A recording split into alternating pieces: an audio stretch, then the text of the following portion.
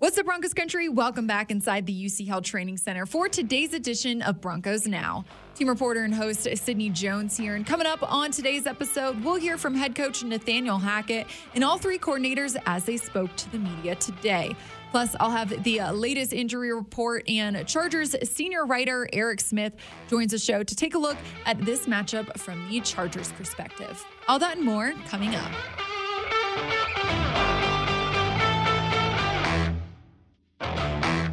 Looking at the top news of the day, head coach Nathaniel Hackett gave an update on a Russell Wilson's shoulder and the progress he's made. His work ethic is unbelievable. And when it comes to anything that, if he feels a tweak here or there, he's nonstop trying to get everything right. So in the case of the shoulder, he's been working on it nonstop. And I mean 24/7.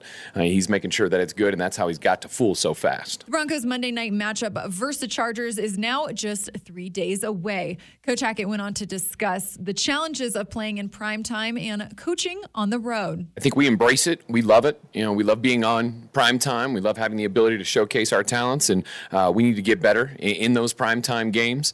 But for us, hey, however the NFL is going to set it up, that's what we're going to do. The most difficult thing I'd say is getting in that routine, just a regular 7-day week.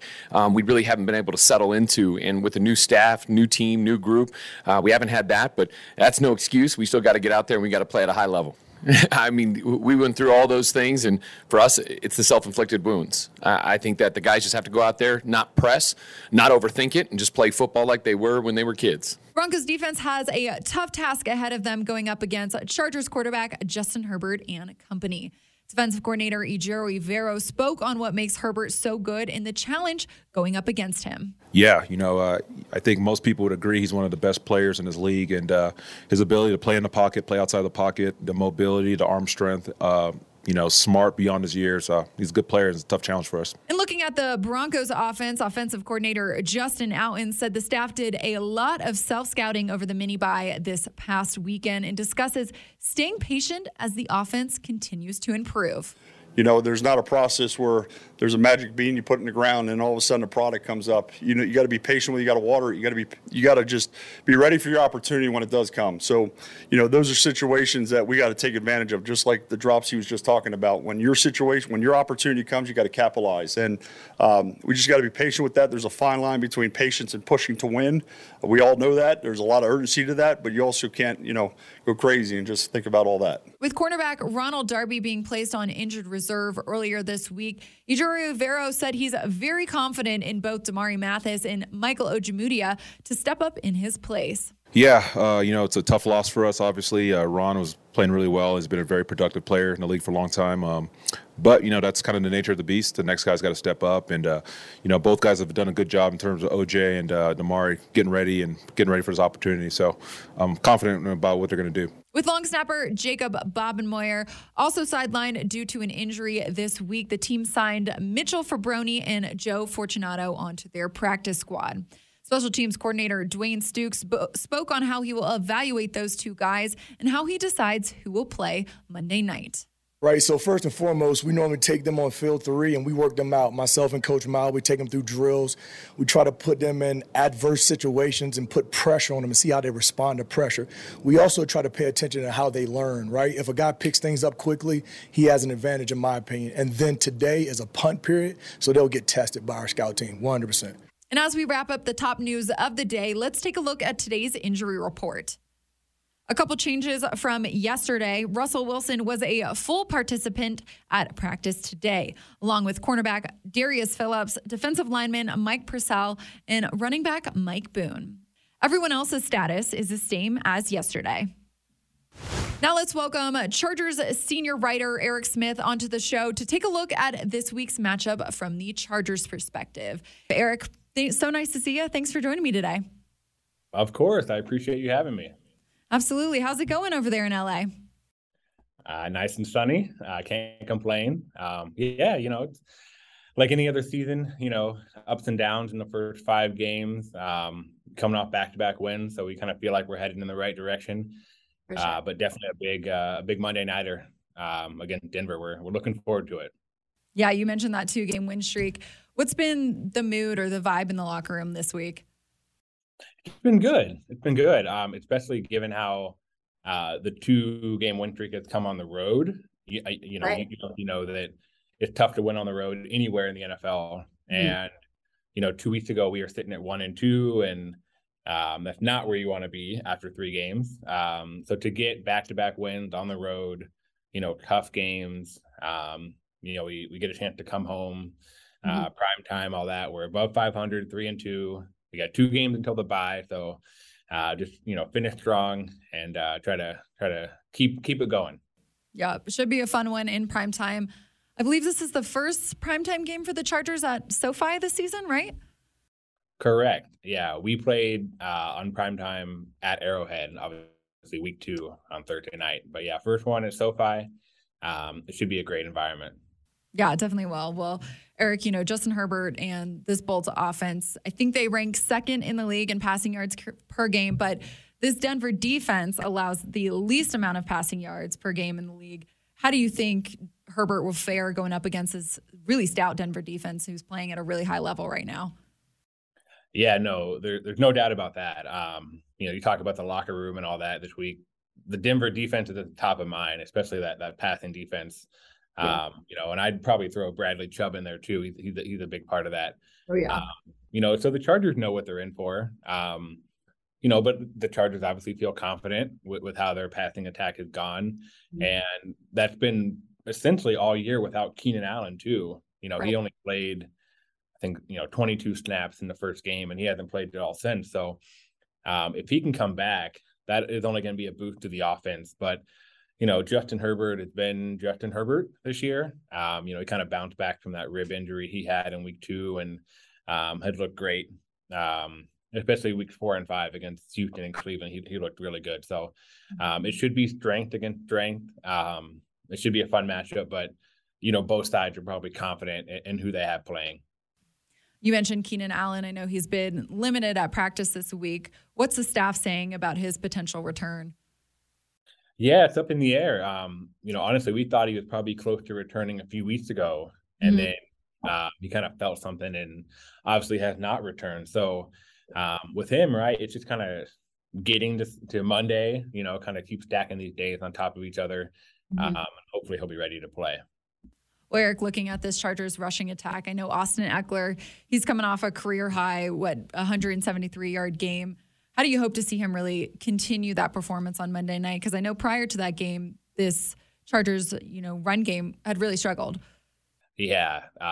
When I mentioned the up and down in the first month, that was probably that was it. And it wasn't like they were really bad. They just couldn't get a big run. They had a couple, short gains, but they just couldn't really pop a big one. And that changed against Cleveland, obviously.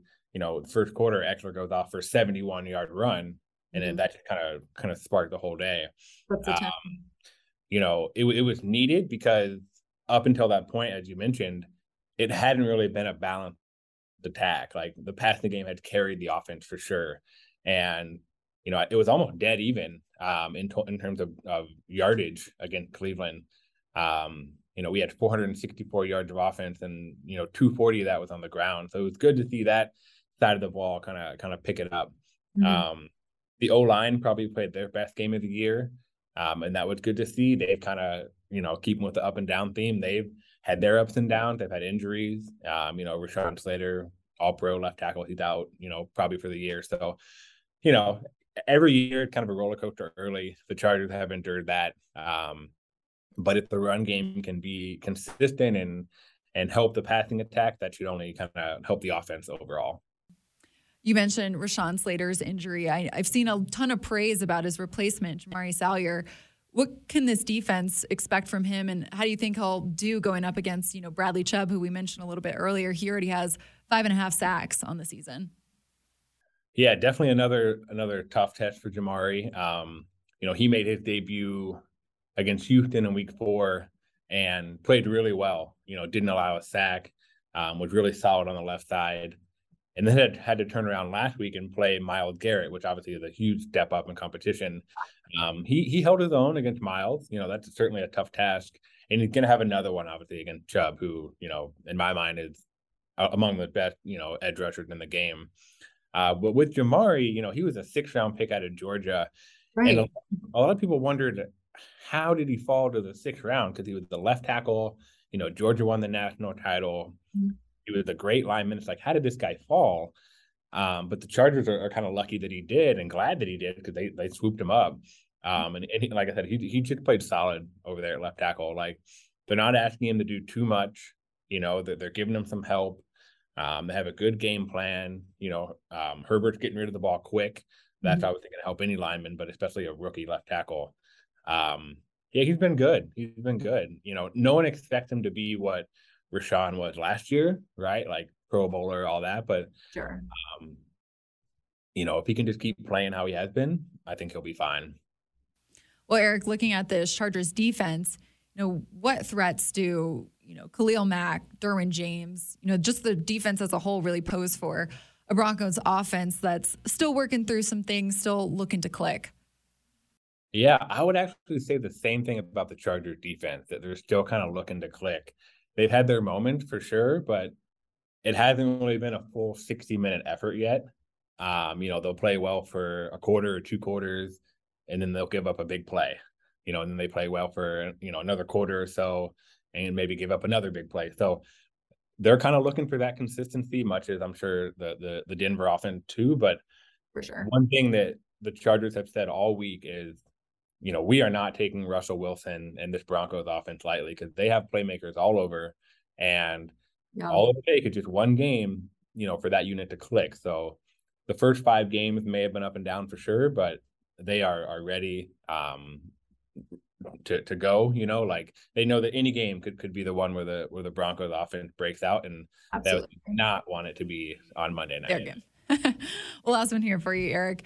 What do you think the matchup really to watch is on Monday night? Yeah, going back to Jamari and Chubb, I think that's at the top of my list for sure. The Chargers have only allowed 5 sacks all year. I think that's tied for, first or second and best in the league. Like, it's been really good. Wow.